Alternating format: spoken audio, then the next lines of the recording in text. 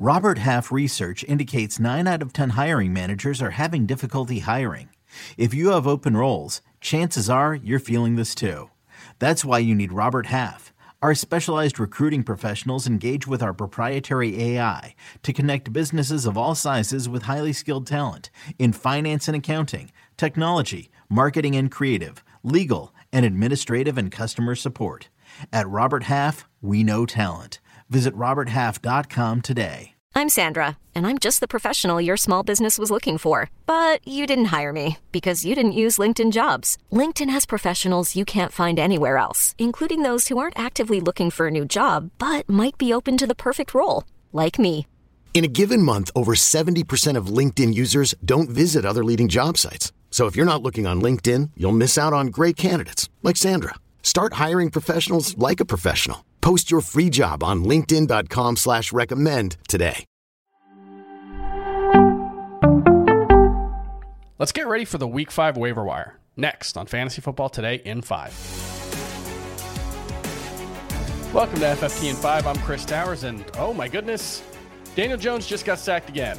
It's a little joke. He got sacked 10 times in this game Monday night. The Seahawks sacked the Giants 11 times total in a 24-3 win. And honestly, it's one of those games that I don't even know what to say. Like, it was such a mess, especially the Giants were such a mess that it kind of ruined the game for both teams, at least from a fantasy perspective. The Seahawks thrilled with their 24-3 win, their 10 sacks, their interception return for a touchdown. All of that was great for them. But on offense, this was a situation where Geno Smith threw 20 passes. He missed a little bit of time with a knee injury. Drew Lock came in, went 2 for 6, hit on a big play, but only 26 passes total. They dropped back 28 times. They ran the ball 23 times.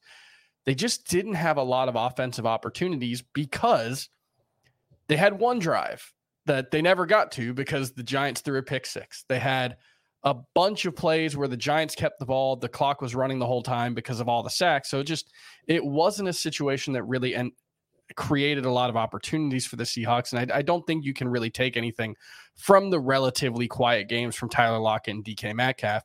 And then on the other side of the ball, I don't know what we can take away from this Giants team, except that I don't know if anybody here is worth using as long as Saquon Barkley's out. They've got a tough matchup next week against the Dolphins, and they've got the Bills.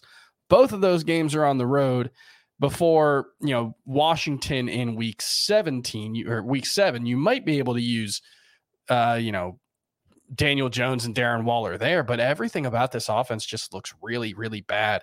Darren Waller, especially. I mean, we knew the wide receiving core was going to be an issue for fantasy, certainly, but especially, for the Giants. And it's been that way so far. They just haven't had anybody step up and make any plays. But the thing that's hard to wrap your head around is, even with all the issues, even with all the sacks, even with how disjointed the offense looks, I don't see how Darren Waller only has 3 targets in a game where they threw 34 times and dropped back to throw 45, maybe 50 times with all the Daniel Jones scrambles. So it was just, I don't know what the game plan is.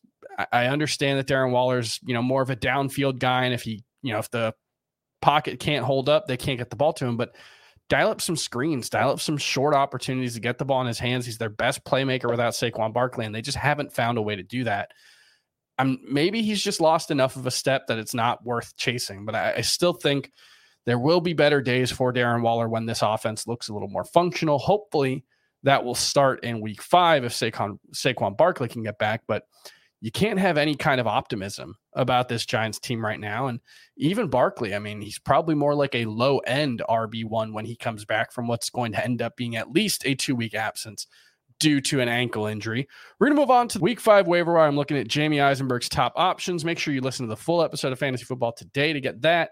And check out Jamie's full article on cbssports.com/fantasy on Tuesday morning for his full breakdown of every position's priority list. But right now, this is not a great week for the waiver wire, I will say. If you didn't get Devon Achane or Jerome Ford or Puka Nacua in the first 4 weeks, and you're sitting on a big fab budget, you probably want to hold on to it. Keep your powder dry. The only guy who might be, worth really breaking even like a 20% bid for is Jaleel McLaughlin, the running back for the Denver Broncos. And that's only if we get news between Tuesday morning and Tuesday evening that Javonte Williams is going to miss at least a week. And if it's just a week, it's probably not worth more than like a 10% bet unless you're really desperate, because we know Samaje Perine, he's still going to have a role. I think Jaleel McLaughlin is probably going to be, the lead rusher. He's certainly looked like the most dynamic option, but it's going to be a committee. That's what Sean Payton wants.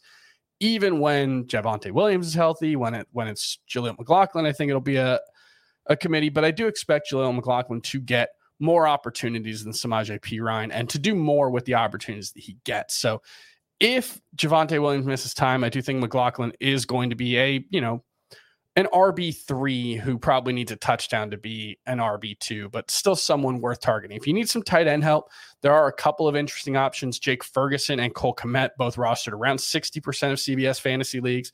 Means they're probably not available in most leagues, but if they are and you need a tight end streamer, if you have Darren Waller, I might use Jake Ferguson and Cole Kmet ahead of Darren Waller at this point.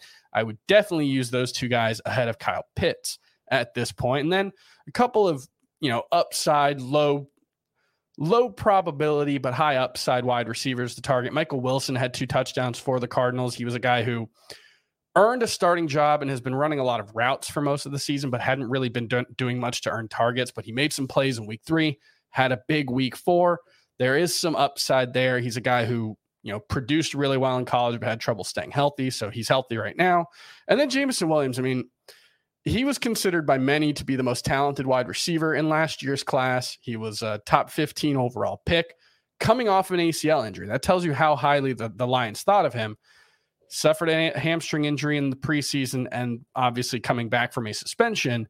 So a lot has gone wrong for him in his NFL career. He also played 6 games last year, played about 60 snaps across those 6 games, and had 1 catch. So we don't really have much to go on except for pedigree and the belief that this guy was a very good prospect, but he's coming back. He's likely to be activated this week.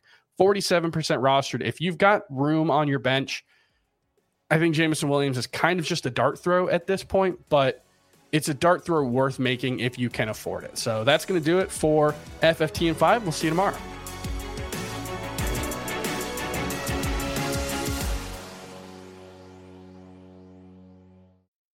Hey everyone, this is Jimmy Conrad, your favorite former U.S. men's national team player and the host of the Call It What You Want podcast. And I'm here to tell you that Vuori is a versatile clothing brand that speaks my language. It's inspired from the coastal California lifestyle, just like me. Its products stand the test of time, just like me. And also just like me, it endeavors to inspire others to live vibrant, healthy lives. Vuori gear is designed to look great in everyday life while also being perfect for any workout activity. I'm currently rocking the men's Sunday Performance Jogger, and don't let the name deceive you. You can wear these babies any day of the week and in any situation. I'm talking going to the office, running errands, the gym, whatever your heart desires, because Vuori is an investment in your happiness. For our listeners, they are offering 20% off your first purchase. So get yourself some of the most comfortable and versatile clothing on the planet at vuori.com/sports. That's VUORI.com/sports. Not only will you receive 20% off your first purchase, but enjoy free shipping on any U.S. orders over $75 and free returns. Again, go to vuori.com/sports and discover the versatility of Vuori clothing.